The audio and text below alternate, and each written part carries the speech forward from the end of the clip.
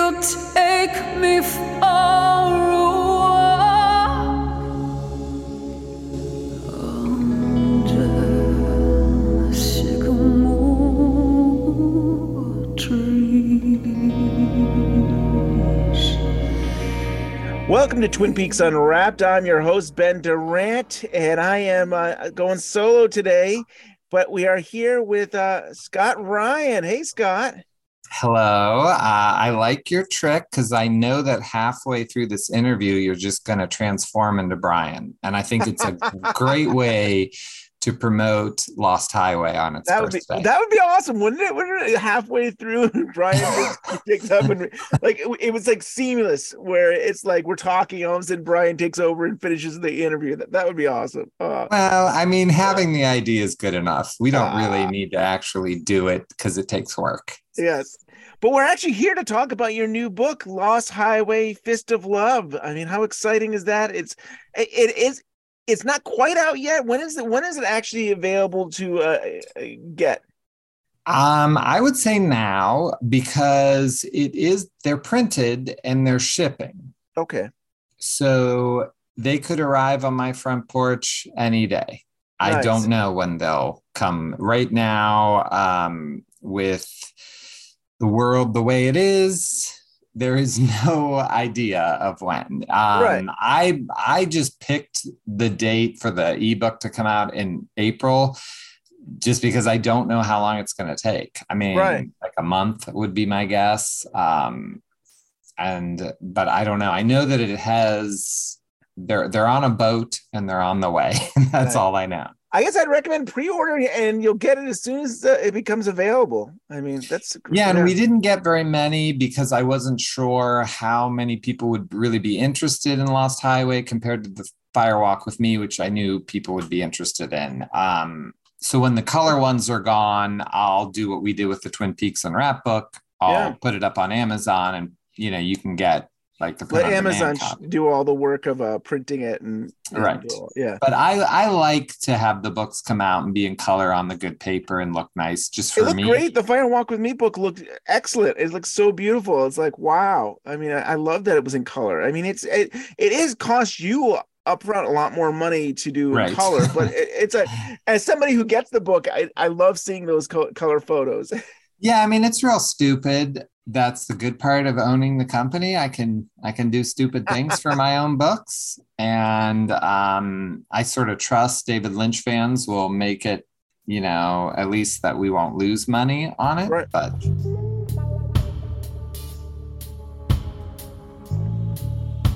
most people know this is my favorite David Lynch film of all of his work. Even Firewalk with Me, I love Lost Highway. I mean, I've said it before. I saw it the day it came out, which I think was like February 21st, 1997. So I saw it. I went into Cambridge, Mass, and I took the T. I saw it. I came back to college, and then that was in the morning. I think it was the first showing, and then I went and saw it again because I was so blown away by the film. And it's like, I don't get this. I don't know what is this. And I saw it 2 times in one day, and I've loved it ever since. And yet, I guess for me, is like, I think it's the greatest film ever, but it's not as popular with David Lynch fans or the critics. So, Scott, why would you write this book if it's not as that popular?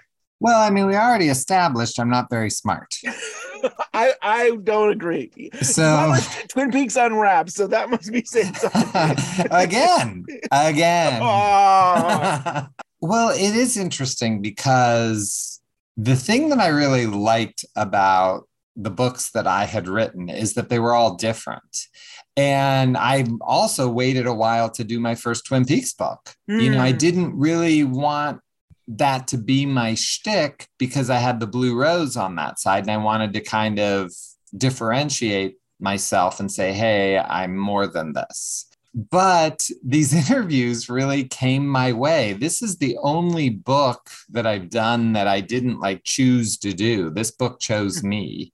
Looking at the calendar, we knew that 2022 was the anniversary of Lost Highway and the 25th. Yep. And I was like, let's do an issue on Lost Highway because there had never really no one really covers Lost Highway in that Right. way. And I mean, crazily, I got Patricia Arquette, and then Sabrina and Peter Deming and Scott Ressler and Natasha Gregson Wagner. And I was like, this can't go in an issue of the Blue Rose. Like, this is more information. And I did, like, I had the idea for the book, and the book was done in 6 weeks. Wow. Like, That's it all just impressive. happened. That's incredible. Yeah, And it was nuts. it's perfect timing with it being re-released in theaters and then going to the 4K Blu-ray. So I mean, it really does seem like it lined up at a good time. If you're getting the Blu-ray anyways, I recommend getting this book because it's kind of like a companion piece. It really is behind the scenes of the making of this movie. So I mean, it seems like the perfect timing for this to be released. Yeah, I mean, it is kind of crazy that for once I do feel like I timed it really well. And again, it was because it wasn't my idea. It just sort of came that way. I'm not so slick for all these things to pan out. And, Bill Pullman, his people said yes many times. I really thought we were going to get Bill Pullman. Yeah. But then they ghosted me and I can't work on a project forever. I know it was just 6 weeks, but it had to come out within this time period because you want to hit that anniversary, just like you said. And Scott, I think also, we've talked before, there's times where you talk to their people and sometimes they don't even reach out to the client. Who knows if they reach out to Bill? Like they say, oh, yeah, we'll make it happen. And then you find out sometime later that they didn't even bother to reach out to the talent. And I think that's frustrating that you don't know of they say they're gonna, and then they don't follow through. It was really frustrating because this could have been the first thing I worked on that had everyone. Yeah. I would have had the most.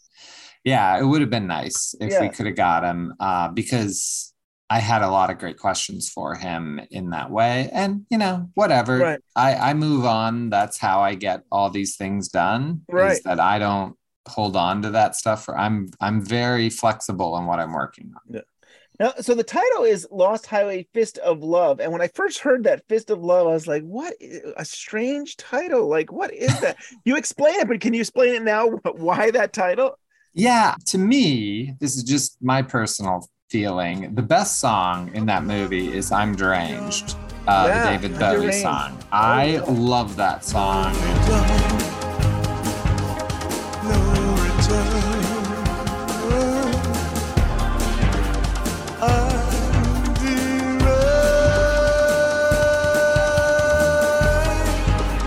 Even like outside of the movie, I love hearing that song. I just love it. So I really wanted the lyric to come from that, but I could not do a book called Lost Highway, I'm Deranged, because everybody would make fun of me. They would be like, this is Scott's life story. This is, of course he's deranged. You know what I mean? Like it was too risky. So I wanted to pick a lyric from it. And when I read the lyrics, the Fist of Love was in there. And I'm like, wait a minute, that's Fred. Yeah. Fred is the Fist of Love. He might be using love, but he's using it violently and, with his fists. And it also was weird enough. It was a deep cut. Yeah. And I think it's kind of funny. Probably had that song on repeat. Like I love that song too, and it is such a haunting song. And I mean, you're right. I mean, the song is played in the beginning and the ending, and it's like bookends. But I never associated with those lines. But I agree with you that like Fist of Love really is Fred. And like if we step back on Lost Highway, it does seem to be about maybe a husband that abused his wife and trying to maybe justify that. I don't think I even go into this in the book because it's probably a little highfalutin. And you say the highfalutin talk for Twin Peaks Unwrapped. But you could even say that it's turned and the Alice character kind of uses the Fist of Love on the Pete character. And Mr. Eddie certainly uses the Fist of Love on the Alice character. So they're really, it's more than just one thing. I really think that's what the movie's about. I like how you broke it in and kind of like, I mean, it's mostly made up of interviews, but you kind of start off really explaining the whole movie. And there was a couple of things where you brought up that I had never thought of in 25 years. I mean, mostly I think we're on the same page of what this film is, and that it might all be in Fred's head. But there was a couple of times you mentioned the dog, or you mentioned other things about the jail that's like, oh, I never had that, never thought of that take. And so I commend you on your take of this film and how you see things. Well, and it's kind of interesting because I, for the most part, don't like to write about theories about Twin Peaks. Like none of my Twin Peaks stuff has ever been about trying except for to Cooper's make it hair, make right? sense. Except for Cooper's. Right. Yeah, Cooper's hair is like the only theory I ever had. And that was like relevant for 1 year. Yeah. And then The Return came out, and it didn't matter anyway, because we knew that time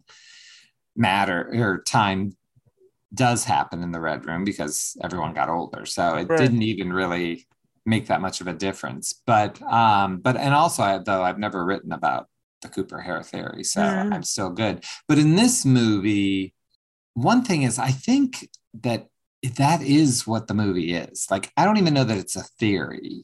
Like, pretty much the movie is what it is. But if you had seen this movie, not you because you've loved it and studied it, but if you're just a casual Lynch fan and you saw it one time and you said, that movie is horseshit, it doesn't mean anything, he's punking us, this is bull crap, I felt that I had to lay out, like, no, like, this movie actually, it's kind of funny. In the interview with Balthazar Getty, he says something that I think is so funny, because he's like, oh, this is David Lynch's most straightforward film he's ever made. Love it. And it's such a funny thing, because most people will be like, are you kidding me? But in a way, I kind of agree with him. Yeah, it's a very straightforward film. It really is. Right. But you're right. There's so many people. I saw, I mean, I think it was, this past summer, they re-released it in the 4K, great. And I went and saw it in Cambridge, and I came out of the theater, and there was a guy already standing there, and I was just kind of hanging out. And the guy was like, can you tell me what I just saw? Like, I don't understand it. And then I went and saw it a week later again. I saw closer to where I live, and I brought a friend who had never seen it. And again, he was just kind of like baffled by the whole thing. Like, he's like, I don't get it. And it's just, maybe you need to see it more than once. Well, you do. Yeah. You do need to see it more than once. And I didn't get it the first time. And I know that in the book, I'm flipping through the book here. Talk amongst yourselves. And while you're flipping through the book, it was so interesting to me that it's really recent that you've seen this film, a movie that's been around for 25 years. It was 2017, was it, that you actually saw it? Was the first time I saw it. I mean, that's crazy to me. Like, for somebody who, you and I are both Lynch fans, Twin Peaks, and for you to have not seen it entirely. Never watched it to the end until 2017. But these are the three things. So in the end of chapter 2, I just give 3 simple things that you should keep in your mind when you're watching. And you tell me if you like these 3 things. Okay. 1, Fred is not a reliable narrator. 2, Pete and Alice aren't real. 3, Fred never escaped from jail. Originally, like, before you said all this, I would agree with 1 and 2. I never saw 3 as being the case. I thought, okay, you see the beginning of the movie, the tapes and some of that, and then it happens. But after thinking about it more, I think you're right. I think all 3. I think 3. I think the whole thing. You're right. The whole thing was maybe he was in jail, and everything we've seen throughout the whole film could just be him in jail, recreating this. Like, he needs to justify it with tapes, or he needs to justify it with other things. So yeah, I totally agree with you. And I think that if I was going to watch, it's sort of interesting, because I'm going to break some news on your podcast. Ooh, I always like the news here. I hope is okay. All right. I'm going to double check afterwards if I'm allowed to break this news. All right, we'll edit it if we can. If you edit it, just put the Attack of the Pine Weasel over if I'm not allowed to announce this yet. But I'm going to be part of another Daniel Knox David Lynch Film Fest. We did it last year in Chicago. We're doing it again from May 24th to June 4th in Dallas, Texas. And we're going to be showing Lost Highway, and we're going to be doing Lost Highway panels, and I get to introduce the film, which I'm very excited about, and host all the Q&As for that event. You said Texas? It's gonna be in Texas, yeah, it's right? in Texas. So maybe even John Thorne could come to that. Who knows? Yeah, I mean, and I think Rob King is down there and things. Nice. So, but I'm curious, if I introduce the film, like, should I tell the audience those three things? Like, on one hand, I feel like you should experience, if you haven't seen it before, you should, like, I almost want to ask him, instead of introing the film, can I afterward the film? Yes, I agree. I think it's better that way. I think you should let people experience Right, it. that's and have how their I own feel. feelings about it, and then afterwards, once they've seen it, share that. Yeah, Then I think, have the thing. right. So Even if they say, because- give me 10 minutes, give me 15 minutes or something let them see, what did they just see? Right. Yeah, That's because he wants me to, he's like, I know I'll have the books there. That's why we're trying to, that's why that was my real deadline, because I knew this was coming for a while. And I think we're announcing it very shortly. That's why I think by the time this comes out, it might be announced, but I'm not 100% sure. But I have been told the dates aren't going to change. So, I feel like it's okay. But he said, I know you have the book. And last time you let me introduce Fire Walk with Me because I was pushing that book, and it was, that movie, who cares? Everyone's seen it. Like, I don't think it was, there's nothing to spoil in Fire Walk with Me anyway, but I'd really rather do it after. That makes more sense. I think let them experience it and have their own views of it, and then, help them connect the dots of the, yeah. Yeah, that's how I feel.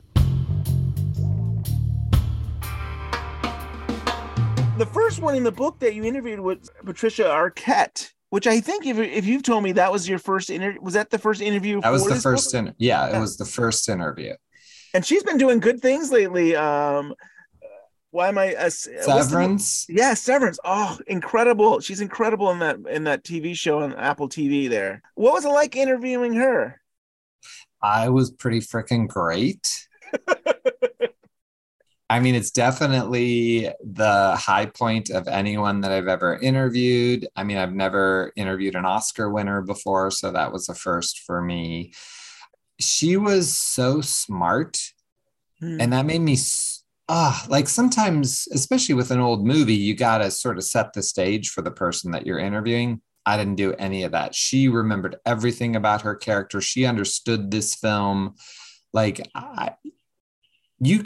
I guess I feel more than ever like, of course, she's the best actress of her generation because she's super smart and she understood her character in True Romance and Severance and Lost Highway. And I do talk about all those things when I'm with someone because, I don't want to I want to go where the conversation goes. So we do talk about all that. And I just loved her so much. We only had a half hour.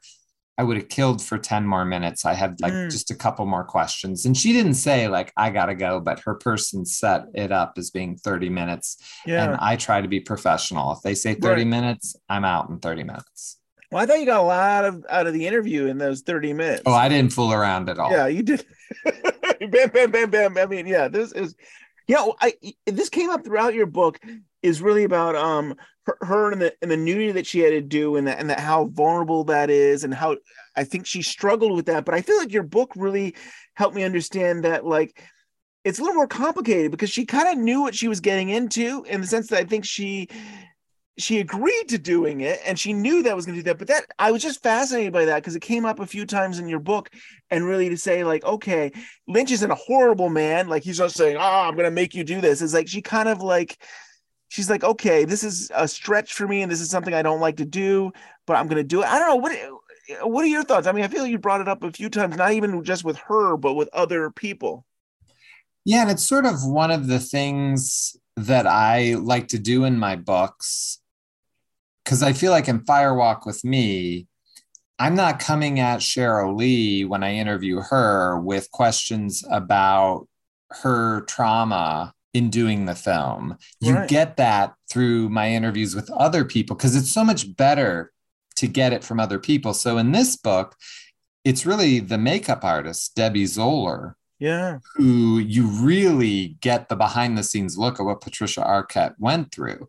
And I almost think it's a better way to learn something. I also feel that's how you learn about David Lynch. David Lynch declined to be in this book, and which is fine with me because you learn so much more about David Lynch from other people. I really learned is Patricia Arquette as a person. She has a problem with nudity, probably like all of us would. None of us would want to go to work and be naked that day. No, 50, 60 people crew and stuff. Right. Yeah, no. And have to do the things that they're doing. But she understood that this character didn't have a problem with nudity. And she says something, I'm paraphrasing, but basically she said it's not her job to put her own morals on this character. She's an actress and she wants to experience what other people's morals or beliefs are. And she felt that this character wouldn't have that hang up that she has. Yeah.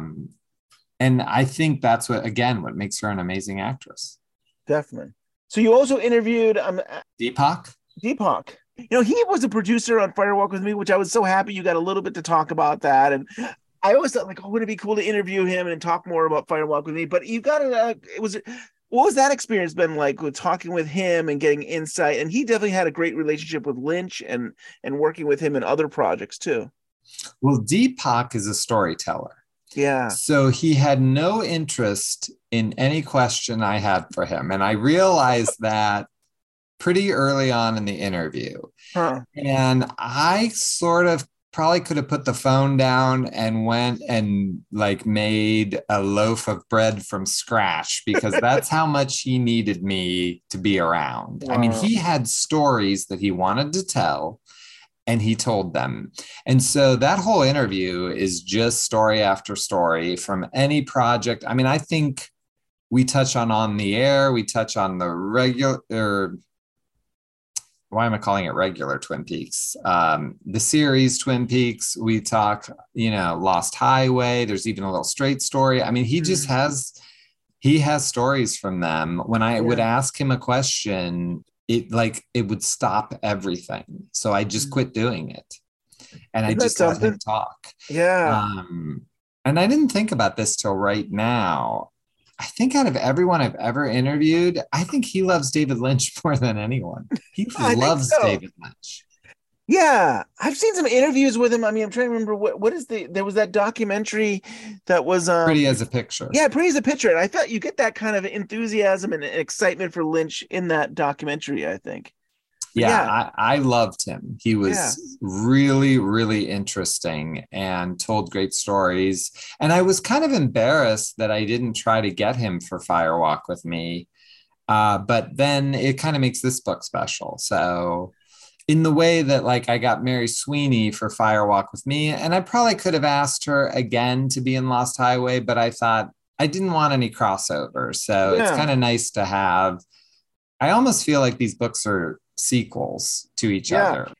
Sabrina, you got to talk to Sabrina Sutherland, and I think she did some great stories. I mean, there was one time about Bill Pullman's birthday party that I thought was really something. And then I love like behind the scenes stuff. So she mentions a deleted scene where Fred was going to the electric chair.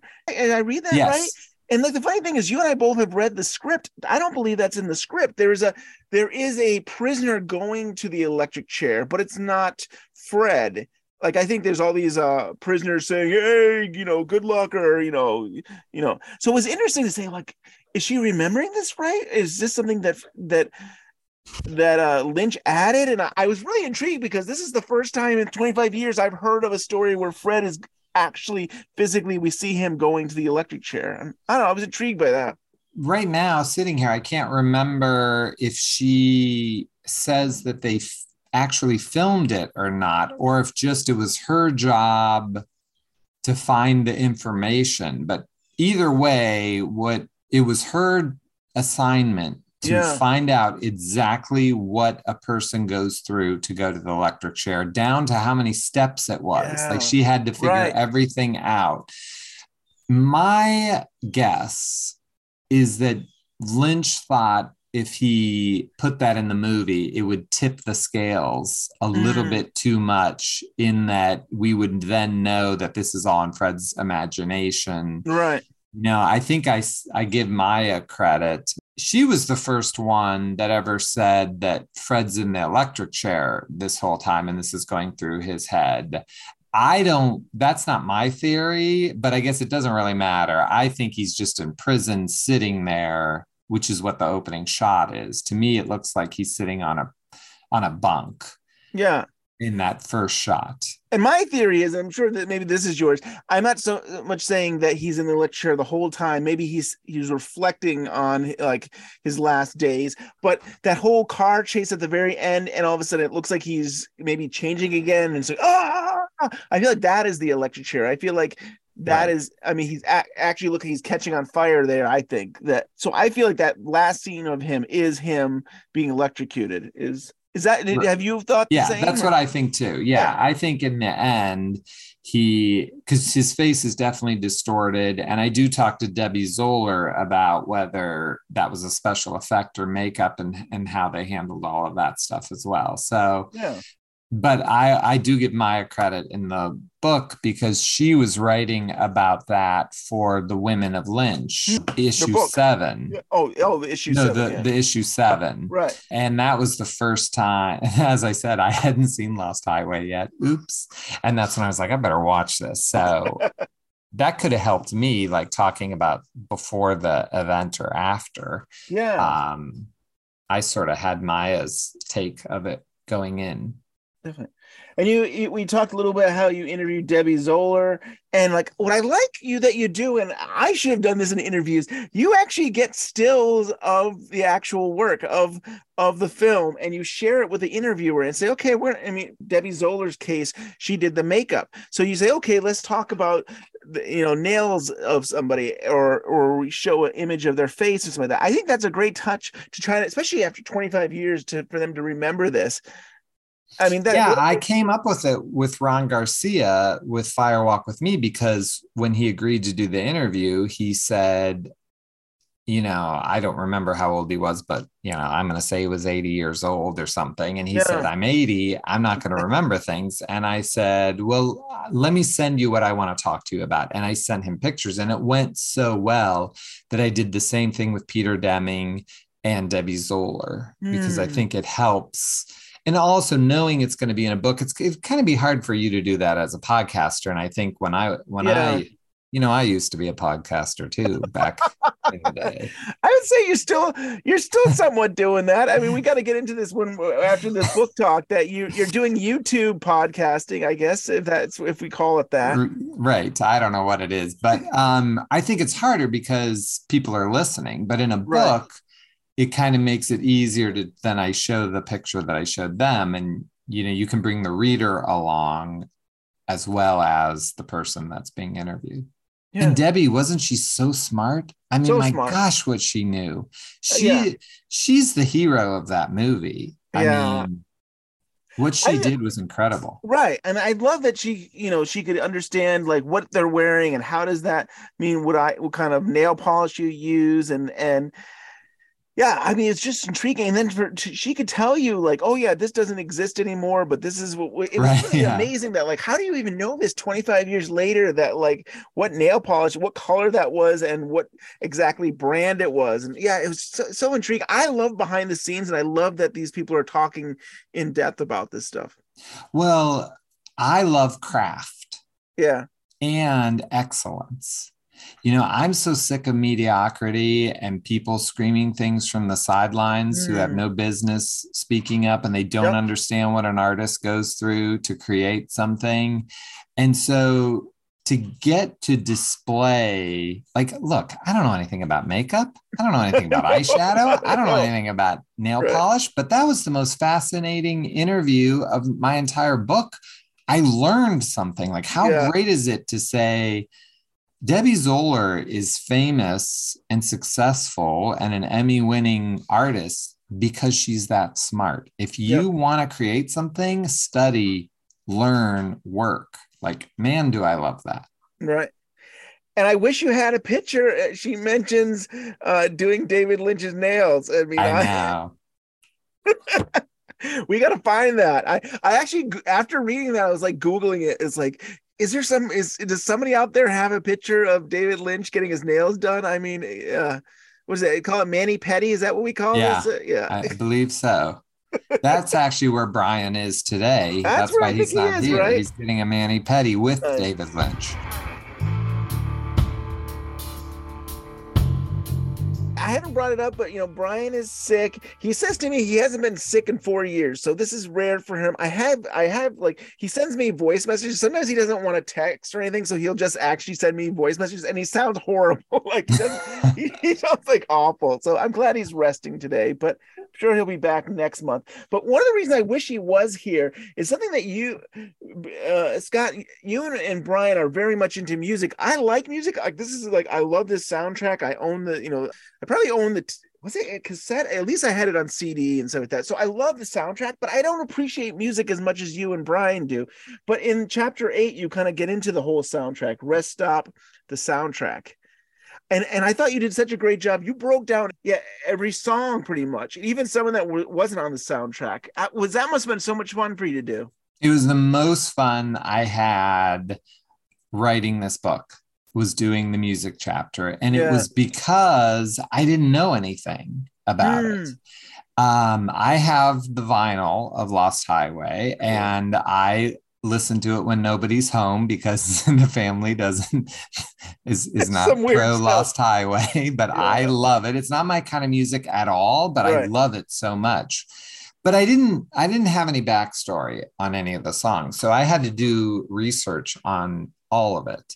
And it was really, I learned a ton. And then it helped me understand the movie as well, because I do think that while David Lynch is cagey in his scripts and his interviews, he never is in his sound design. Eraserhead, Twin Peaks, Mulholland Drive, even. He gives it all away in the sound. You mentioned trying to get Bill Pullman. Any chance you tried to get Trent Reznor for this? Of course I did. Yeah, I reached out to Trent. I never heard back from his people at all. Right. That would have been wild. I mean, because what an incredible, I mean, like, of course, Nine Inch Nails, but I feel like that was the beginning of him getting involved with producing music. I might be wrong about that, but that would seem like a big one at the time. Certainly was in film. And the main reason I wanted to talk to him, I pointed out in the book, is that he uses dialogue from the movie that don't go with the song they're played in the movie. Yeah. But in doing so, it kind of gives some things away into this idea that it's all in Fred's head. So that was really interesting. And it sort of led me because I actually wrote that chapter before I went back and sort of wrote about the movie and things like that. So I had all that information in my head when I went back to cover the movie. And it was only because I didn't want to watch the movie until I could see the 4K version. And it came to Florida so late. Like you'd seen it a million times and everybody was posting. And I was like, this is bull crap. And then it finally came to Orlando and I drove across the state and saw it with Stephen Miller, which was so much fun. We had a great time. But by the time I had done that, I had the soundtrack written and the script chapter written, but I hadn't written like about the movie. So then I saw it and could do that. Nice. It's a good way in, actually, for someone who is sort of afraid of the movie. And then you interviewed Peter Deming. Yeah, he's the DP, the director of photography. Right. I love the deep technical detail you get into and about like darkness. I mean, there's always kind of thing with Lynch where even in Twin Peaks, he was always like, I want to be really dark. I want to be so dark. And I'm sure as somebody that, who's got to make sure that you can actually see the pictures, you need to have light. And I thought that was an interesting conversation about that.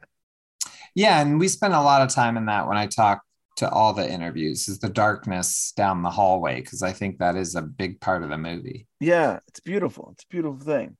And then this kind of goes into just that. Here's something I never heard of, Scott Ressler.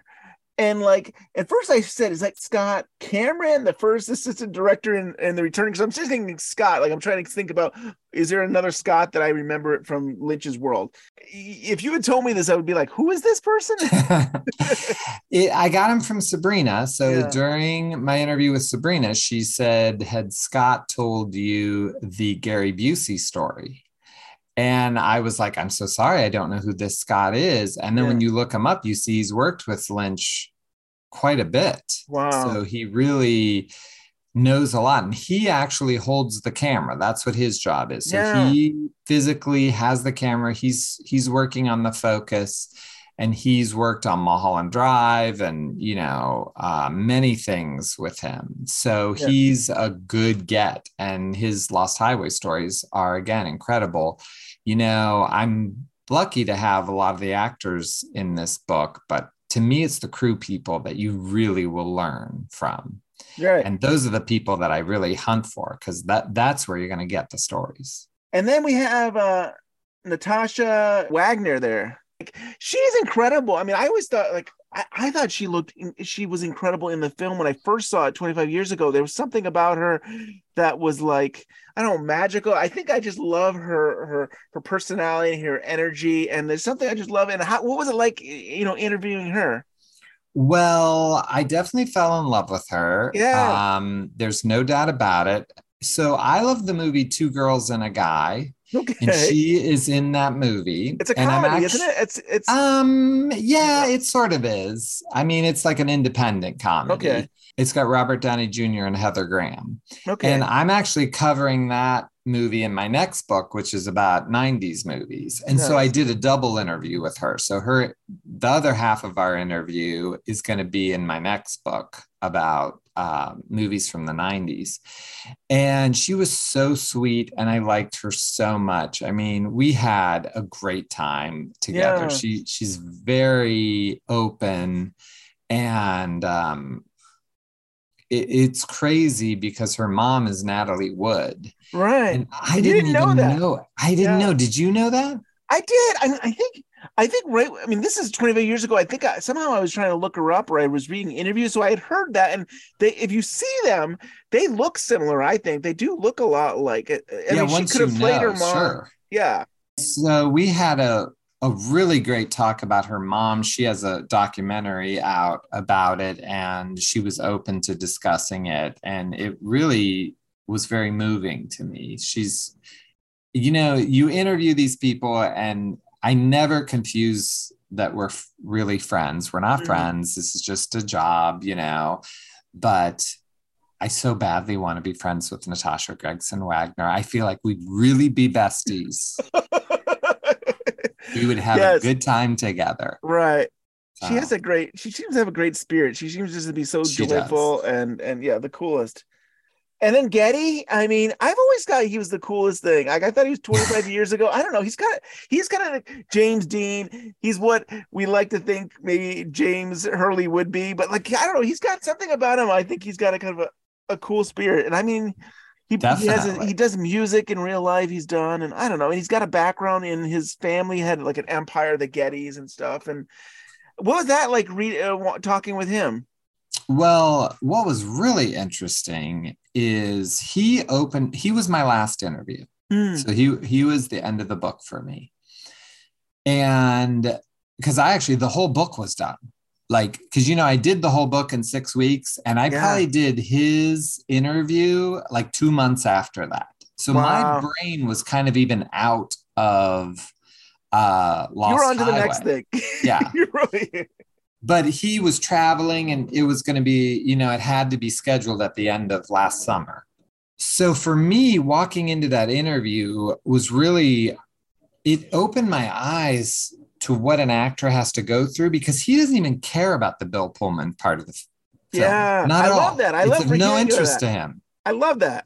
And so when I really thought about it from his perspective, I'm like, what a strange movie. If you just imagine it like Wizard of Oz, like where you're starting just at the color section, and then you're not trying to figure out like, well, wait a minute, wasn't it just black and white? And wasn't she just in Kansas? If all that, he doesn't even care about any of that. He's just playing that color part of The Wizard of Oz. You'll let the director worry about that stuff. He's just going to do his part. Yeah. Yeah. And so that really opened up the movie in a new way to me. And he was a super cool guy. You are right. He was very cool.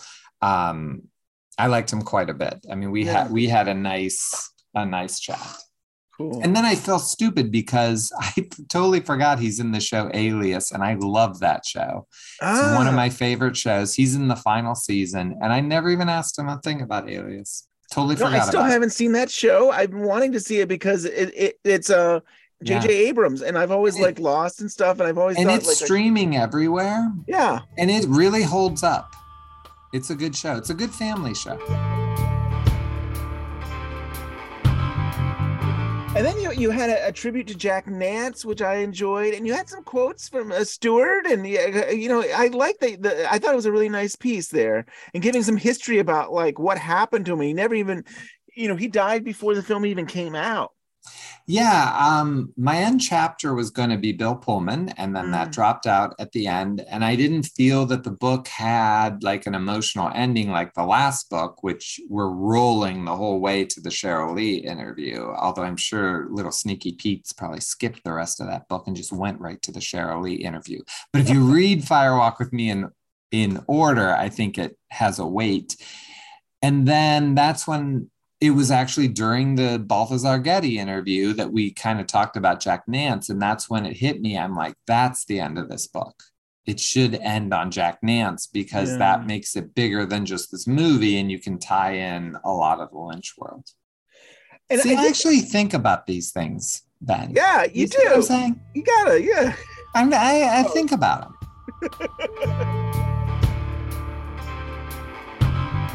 I enjoy this film. I mean, this book too, about like you had all these interviews, but there was plenty of time for you to come in and give some analysis and explanation about the movie, which I think was a nice balance. I will say though, I think near the end, it was like part 2 of your end. You seem to say this was a very serious film. I actually think this is also it can be a funny film. It's a dark comedy.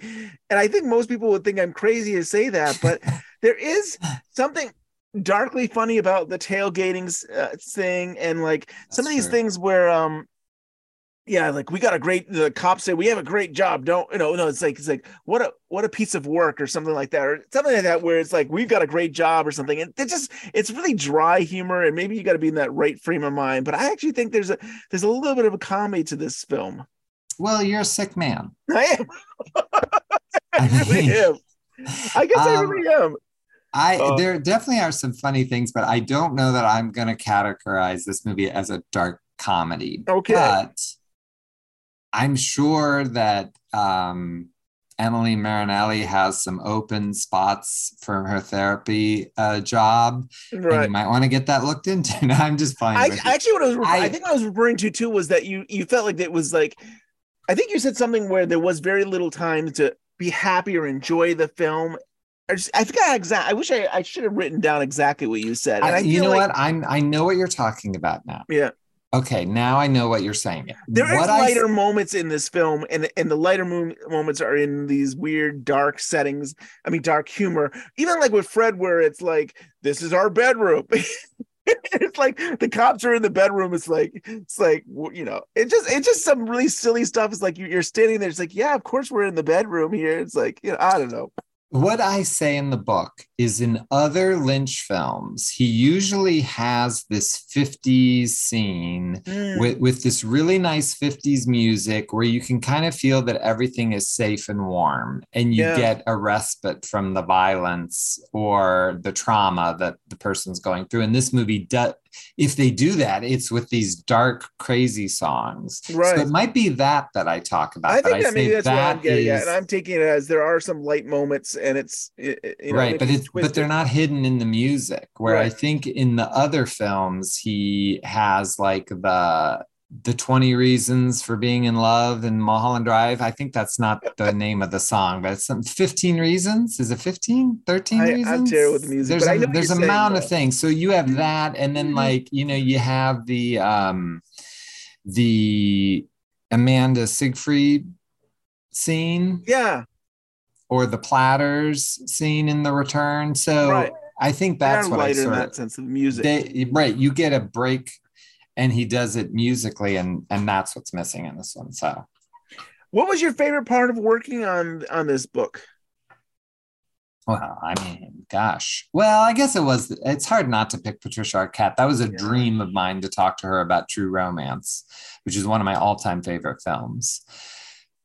But I really liked the Debbie Zoller interview. I found her to be motivating. I liked her spirit. She tells a story about Star Trek that Lynch fans might be like, what do I care about this? But to me, it's very motivating. And I would say, I really and truly respect Debbie Zoller as an artist. Yeah. So I think that was probably my favorite part. I always love to get to talk to Sabrina. She also motivates me. I think she's an amazing person. Yeah. I definitely saw it with both Debbie and Sabrina. They kind of explained their younger selves or where they were 25 years ago and where they've become. And it's interesting to see them grow and share how they've grown. And I think I love that you got out of this book to see, where were they, what were they willing to say and do, and now how do they work with Lynch? And it was a nice thing. Thank you. So, I mean, I think we still have a bunch of other things to talk about, but I want to make sure that people know how to get this book. Like, where do they go to get it? Well, you can always go to bluerosemag.com. You can go to tuckerdspress.com, and then that will get you the color copy. So the color copies are the ones that are on the way, on the good paper. It truly looks beautiful, even if you can't stand my nonsense. It's worth it for these pictures because Peter Deming sent me his own screen caps right from his stock, and they are beautiful. They look really, really good, which was amazing. And that I didn't want to do this book in color. That was not the plan. But then when I got his pictures, I'm like, I got to do it again. And so it is, if you have the Fire Walk with Me book, which by the way, we only have 2 cases left of the Fire Walk with Me books, and those are going to go at that event that I'll be doing. So I do that to give it kind of a collector's thing. So nice. Yeah, with the Fire Walk with Me, I feel are they releasing it again? I feel like I'm hearing that they're going to release it. I don't know, maybe it's just a steel box. It's a steel I don't know. I box. keep hearing that it's coming out again, and it's like, what? How many times am I going to buy Fire Walk with Me? But I'm never buying it again. Yeah, I will say that I really love this book because I love Lost Highway, but I still think maybe Fire Walk with Me book is my favorite one that you've done, and I really like it. I would definitely recommend, if you're a Twin Peaks fan, you should be picking that one up. You should pick both of them up, right? Why not get it? Will it be cheaper to ship if they buy 2 books? Yes, of course. Yeah, the shipping does come down, especially overseas. It's a lot cheaper between the first and the second book. And like I said, the Fire Walk with Me one I think both books will sell out in 2023 because there's a couple events that I'm scheduled to be at that I have a feeling these are going to go fast. But again, you can get the black and white ones forever. They're going to be up on Amazon, just like the Twin Peaks Unwrapped book. Right. And maybe you don't care about it. You just want to read the stuff, which is fine too. So you've got options. Yeah. Well, I really recommend you get this book just because if you're a Lynch fan, just to hear a little bit of stories about Lynch. I love the story about blowing up the shack in the desert. I mean, that is a beautiful, beautiful shot. I mean, it's seen when Fred is in jail, and of course at the end of I think it's at the end of the movie as well. But it's just a beautiful shot, and they get to the story of how that even happened, how it almost didn't happen. Maybe I'd say, but right. I mean, I think that's the hardest part for me in selling this book is if you're like, ugh, I hate Lost Highway. Why would I want to read that? If you love Twin Peaks, there's a lot of Twin Peaks stories in this book because Peter Deming is the DP for Twin Peaks, and of course I asked him about working on The Return. Like when I have these people, I ask them about everything. So definitely there is stuff there. So I think there's a few things to talk about while we have you. So Angelo Badalamenti recently passed away. I feel like you just recently interviewed him. What was that? Didn't you just recently interview him for something? Well, for my Fire Walk with Me book, he read it to proof it for me, the music chapter, because I was I'm knowledgeable about music, but I'm not, I couldn't, I wanted to be sure it was correct. And he read it and said that nobody ever got his music as well as me. And Oh, that was so sweet. So we yeah, had emailed back and forth for the Lost Highway book. He wasn't answering my emails. And then of course he passed away. So I think he was probably right. sick and Yeah, and passing on. It was hard for me because I love his work so much. right. Yeah. I mean, it's unfortunate we've lost so many people in just the last several months or so. I It's know. it's really unfortunate. Trying to think of happy things. Two things. You just recently did an interview. I mean, we've nobody's ever interviewed this person before, and I think we've been wanting to know about this person for 30 some odd years. And can you want to share a little bit? I mean, this is on your YouTube channel. It's Our Time. Yeah, so you go to the Blue Rose Magazine's YouTube channel, and I'm doing a new show called It's Our Time with Scott Ryan, where I'm going to interview people whenever I can. And it's sort of replacing the Red Room for me, which ended at the end of 2022 because of nothing bad. It just, the company we stored it at went under.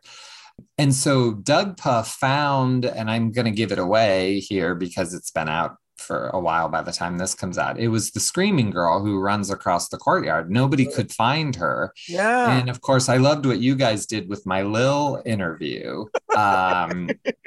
Because Well, you set that, us up. You said it was yeah. Twin Peaks Unwrapped trying to steal your interview. So let's Right. steal it. So that was really funny. And Oh. so I got to interview her, and she was so cute and sweet and was kind of like, why would anyone care about me? Like, I just ran. She really didn't understand how big Twin Peaks is Yeah. and how people have been looking for her. But it was kind of cool to get that story out there. So you can go to the Blue Rose Mag YouTube channel, and then it's episode 2 of It's Our Time with Scott Ryan, which is just my new interview show.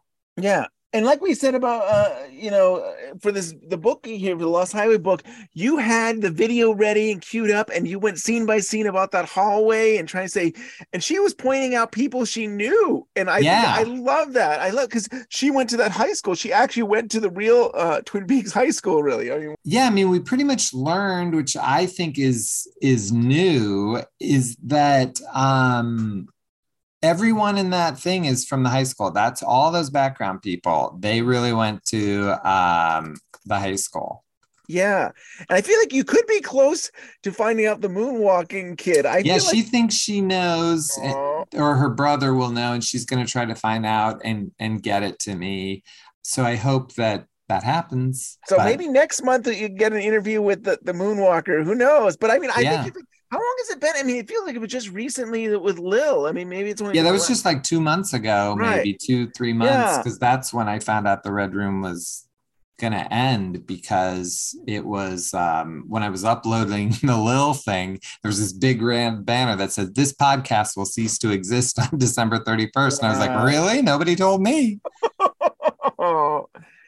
But these are great finds, because I think we've always been curious, because I don't think they're credited in the credits at all. Right. Like, there's no way to find that. And I know, talking with Stephen Miller, he's like, "Oh, I'm looking for yearbooks, and I'm trying to figure out if they went to the school or what." But good for you. I'm so glad you've been tracking these people down and getting to talk with them. So I think we're very close to, I think it's, when this comes out, it'll be the week of Real Twin Peaks Fest, or whatever the twin. Yeah. Can you tell me about that? Yeah, so this is something that the Chamber of Commerce of Snoqualmie and North Bend put on, and it's called the Real Twin Peaks Day Weekend. I've been going up to the city on February 24th for a couple years now, but then COVID put an end to it, and we were going to go back this time for the first time. We planned this trip like a year ago. Yeah. Now there was like a Cheers Fest, and there was a Lumberjack Fest, and Golden Girls Fest. Oh yeah. For some reason, you guys had these festivals on these TV shows, but you seem to be focused a lot on Twin Peaks. Oh no, because it would be illegal to do a festival about Twin Peaks. Because I mean, if you had fans celebrating the work of Twin Peaks, that should be shut down. Can't do that. Always. I mean, come on, get together with your friends. And try to give money to a corporation. That's a horrible idea. So this, so I was going to be up there anyway, and I didn't even know this was really going on, but now John Thorne and I are doing a signing and a reading at the Snoqualmie Trail Company on Which is February just a couple 24th. right down, just down from Tweed, right? Tweeds, From the diner. right on the main street Yeah. at 4:30 on Friday, February 24th, and then Saturday the 25th at the Black Dog Coffee Shop, and then the Eagles.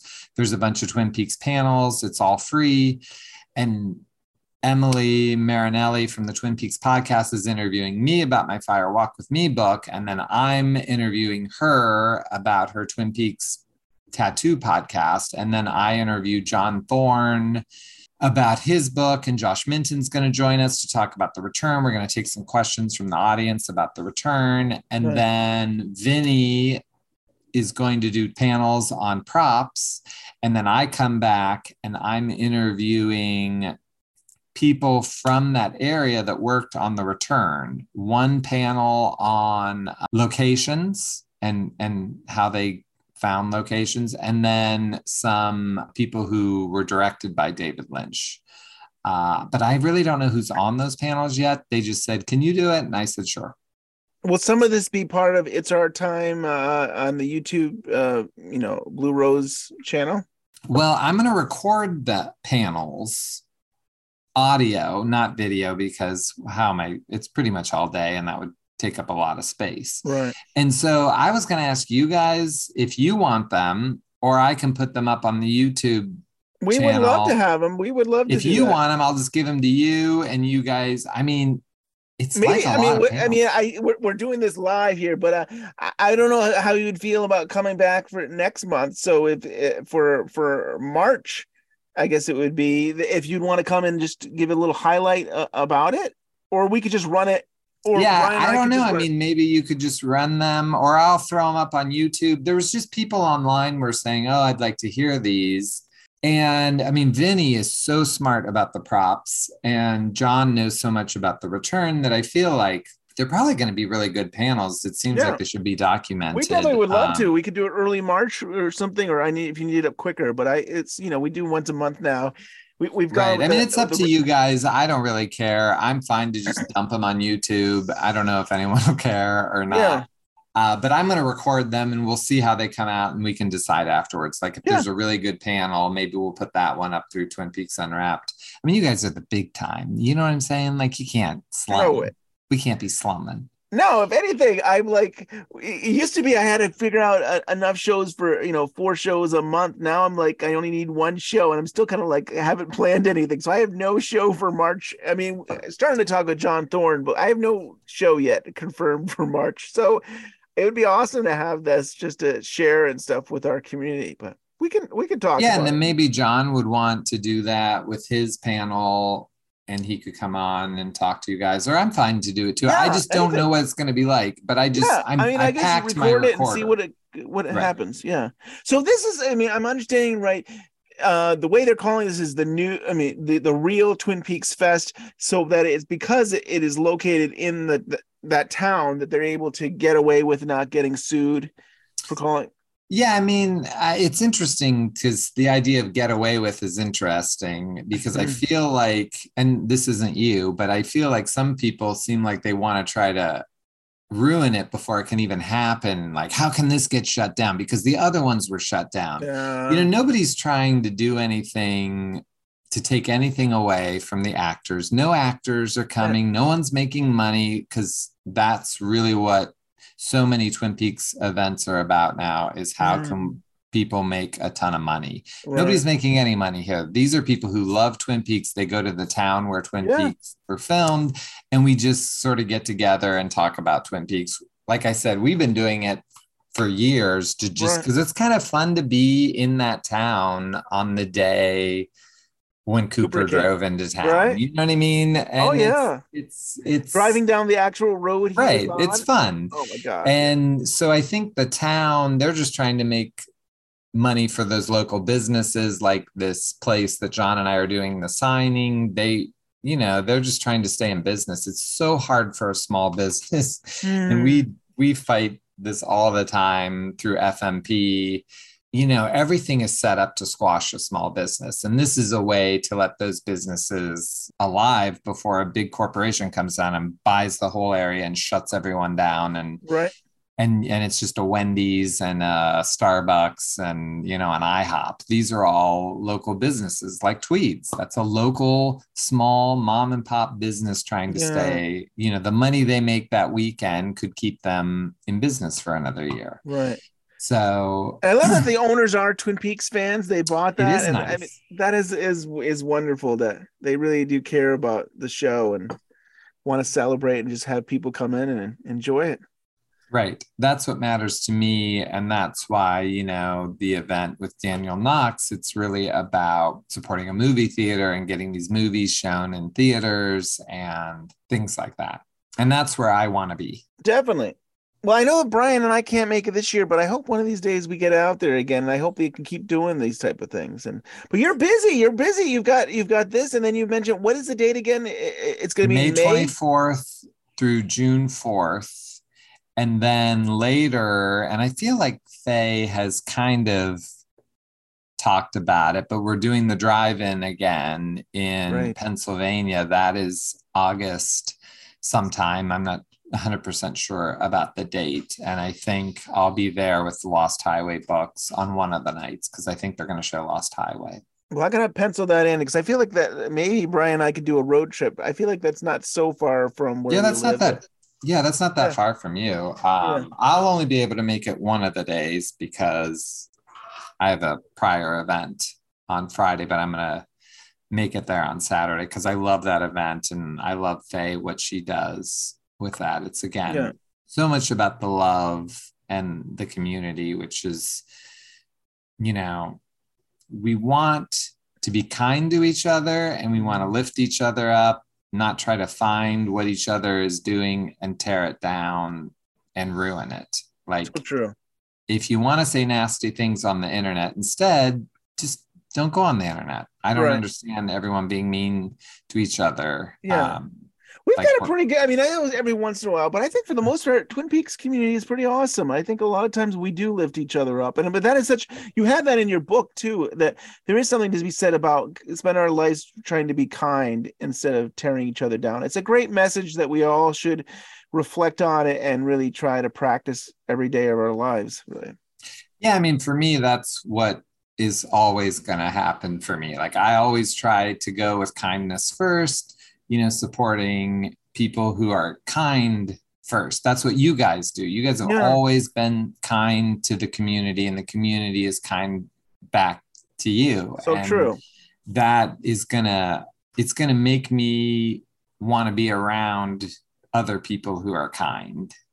And that's just, I don't know. I feel like it's the only opportunity we have. We don't make a difference by the things we acquire and the other people that we hurt. We make a difference by the people that we lift up and help each other. And that matters to me.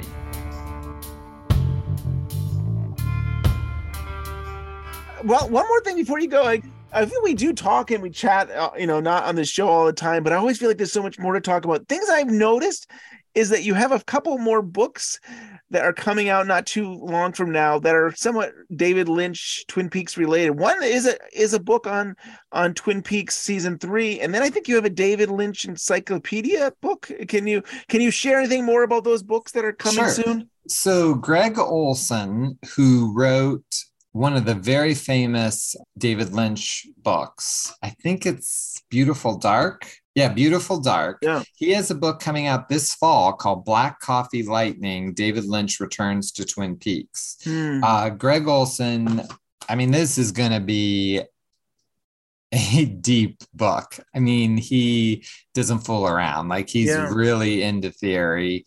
FMP will be releasing that. I have nothing to do with that book except my company is publishing it. I Haven't got to read it yet. He hasn't turned it in, but his time is a ticking, so it's coming soon.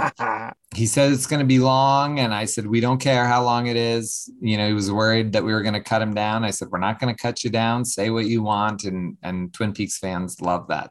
Yeah. So I think that's going to be a great book. The David Lynch Encyclopedia we're not really pushing that yet. It's just that it is the only other Tucker book.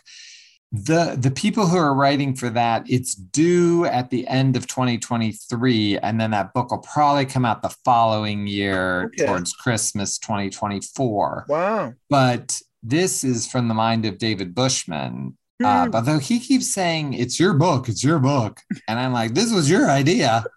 Are you writing it too? Are you involved in? Okay. So a bunch of people are writing it. I will be in it. I think I'm covering the straight story. All right. But that's all I'll be doing. And then some little things. We're going to cover, if David Lynch picked up a camera to direct it, it's going to be in that. So I was curious, how obscure would it be? Are we going to have commercials in here? Yes. Yes. Yeah. So everyone's going to be covering that, but we're also covering the movies, the TV shows, but I don't know. It's going to be so complex.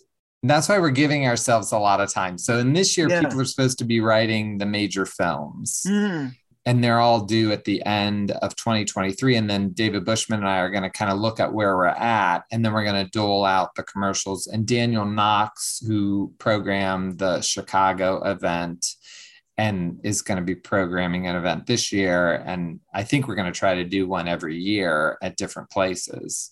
Yeah. He really knows a lot of that. So he's kind of helping me make sure I get everything in there. But the truth is, I haven't really worked on it at all yet, because I got to get my book done. And then I'm writing this 90s book. Right.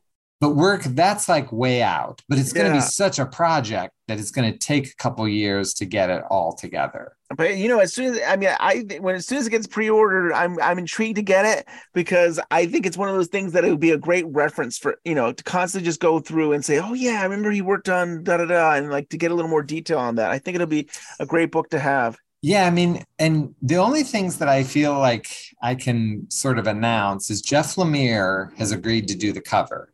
Nice. And I have told him I don't care what he does, and there doesn't even need to be text on it. So we're calling it the David Lynch Encyclopedia. Yeah. Only in print. It's not going to have a cover. I don't think it's going to have a name. I really want to do this as like a true David Lynch thing, where we're going to call it it's kind of like the Beatles' White Album. It's kind of, I didn't think about it till right now. Yeah. So you have to put something on Amazon, and it'll probably say the David Lynch Encyclopedia. But I told Jeff Lemire, you don't have to put that on the cover. Wow. Like, it doesn't even need to have a name. Like, who cares what it's called? Right. Let's not even do it that way. You're just going to know the book by its cover, by what it looks like. And we're going to do it through Tucker, not FMP. The difference, we have two companies now, David and I, because FMP does have a distributor, and you kind of got to follow the rules of things. But Tucker is just our company. We can do whatever we want. Yeah. And it's sort of my idea to just not name this book. I love it. And just have it be out there. But John Thorne is helping us. He's like combing wrapped in plastic to make sure we get everything. And it's going to have a lot of people involved. Amy Shields is going to write something for us. Like I said, Jeff Lemire, and I don't want to name it people because we got a year, so we can come back to this in a year or so. Well, yeah, and probably 2 years, really. 2 years, it's just a year before the major writing has to be done, so we can kind of look at where we are and then start pulling in the other things. Yeah. I've told you this before. I feel like you need to have a subscription service here, because I just feel like I'm just constantly buying your books, because you constantly have these new Twin Peaks, Lynch books, even some of your books that are not that. The Moonlighting book, I really have enjoyed a lot of your work. So you should start that up, and so you can just take my money and know that every month I'm giving it to you for the books that you put out. Well, we try to only do one Twin Peaks book a year. Yeah. That's kind of where we're at. And Twin Peaks could be David Lynch. Like this year, it's the Lost Highway book, but we also have the Greg Olson book. And there's no Blue Rose this year in 2022. And hopefully we'll come back in 2023, but it all depends on paper supplies. Right now, the paper for that magazine, it's just too expensive. We just Wow. can't do it right Right. now. So, but if the economy comes around, I at least would like to get to 20 issues. So the Blue Yeah. Rose, it's not that it's done. We're just kind of letting the economy level out. And then And I bet we'll- you there's people out there right now who haven't gotten an issue, and you can still go to bluerosemag.com there and get back issues, and yeah, and every single issue we have is on an open last box. So there are no sealed boxes of the Blue Rose anywhere, and probably half the issues are sold out. Again, with all of the events I'm doing this year, I wouldn't be surprised if we're just out of Blue Rose by Right. the end of the year, because we're really, really low on almost every single issue. Yeah. And don't be like me where, I missed some wrapped in plastic magazines, and it was like taking me years, and like I had to like try and find them and pay more of them on eBay and stuff. It's like, well, I'm starting to get those emails from people who really want issue 12 of the Blue Rose, which is our rarest issue, and the Cheryl Lee issue 8. People are begging me for them. I don't have any. They're gone. I wasn't playing around. when I tell people like we're on the last box and we're going, I don't really have some. Like I want to get this shit out of my house. Like I will sell them. Yeah. They're gone. So you got to find someone who has them if you're trying to complete your collection. Because issue 12 is our rarest issue, which had the atomic bomb on it. So if you have that issue, you probably can make some money. Yeah. Well, Scott, it's always good to talk with you. It's always a pleasure. I'm so excited about your new book, The Lost Highway. You gave me early access, but I haven't actually had the physical copy. I did order this Lost Highway book. I'm looking forward to actually opening it up and seeing the color photos. And it's a good time for Lost Highway. Yes, it really is. And like I said, they could come anytime. I know that they've shipped because I had to fill out the custom form. They're on the way over. This is our second book that we printed in Hong Kong, which seems crazy that we got to go to Hong Kong because it's cheaper than people in America wouldn't even take my orders. That's how hard it is to get paper right now in America. They wouldn't even give me a quote for a color book on the thick paper. And I don't want to print a shitty book. I want it to be as good as Firewalk with Me and Moonlighting. And that's sort of the books that I want them to look that way. So I don't know how long it takes, but it could be tomorrow, it could be 2 months. But pre-order now so you can get it as soon as it's out. Well, Scott, it's been awesome having you on today's show. Before we let you go, can you remind everybody where they can find you on social media and purchase your latest book? So you go to bluerosemag.com or Tucker DS, that's David and Scott, press.com, tuckerdspress.com. That's our new fancy website. If you haven't looked at that, it's all shiny and new. And or you can always go to the bluerosemag.com, and you can follow me at Scott Lux Story on Twitter. And Instagram is the Blue Rose Magazine, and the YouTube is Blue Rose Magazine. I mean, I'm out there, and by all means, if you have kind things to say, I love to hear from people. If you want to tell me how I suck, look, I got 4 kids. That's taken care of. Right. I get that enough. Yeah. I definitely recommend subscribing to your YouTube channel, the Blue Rose Mag channel there, because maybe you'll get the moonwalking kid on the hallway. Maybe after all these years, you never know. We'll see. We're closer than ever. We got Lil, we got the Screaming Girl, and then Doug Pannell's got it to get the young Ben and Jerry in that scene with the dance, the girl. That'd be awesome. It's always one of my favorite scenes in all of Twin Peaks. I can't believe after all that it's taken this long, but like it's just happening. It just seems to be like the dominoes are falling, and you're just getting them one by one every few months here. So I can't wait. Well, thank you, Scott. No, thank you. I appreciate the time, and it was just nice to not have to put up with Brian. Oh, You're mentioning not that, I'm gonna just spoil this. Can I spoil the ending, the special thanks? Or do you want to say Oh, that? sure, go ahead. No, it's fine. Yeah, so I mean, you go through the book of the Lost Highway book, and you decide, okay, I'll go to the special thanks, and I was thanked, and he's like, oh yeah, because you love the movie, and we got to talk and support your book, and then we get to Brian, and it's like he did nothing for this book.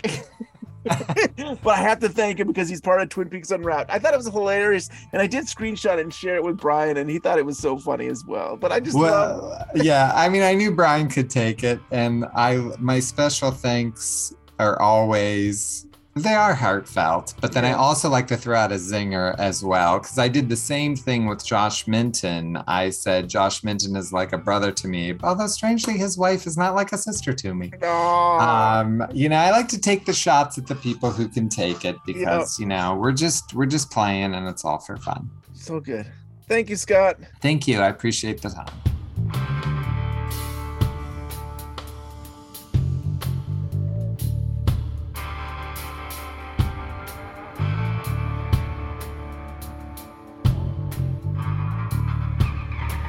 And thank you, Scott Ryan, for being on today's show.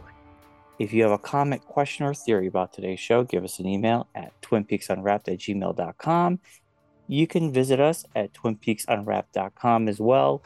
We're on social media. We're on Twitter. We're on Facebook. And you can find us on all the finest podcast places at this point. And we will see you next time.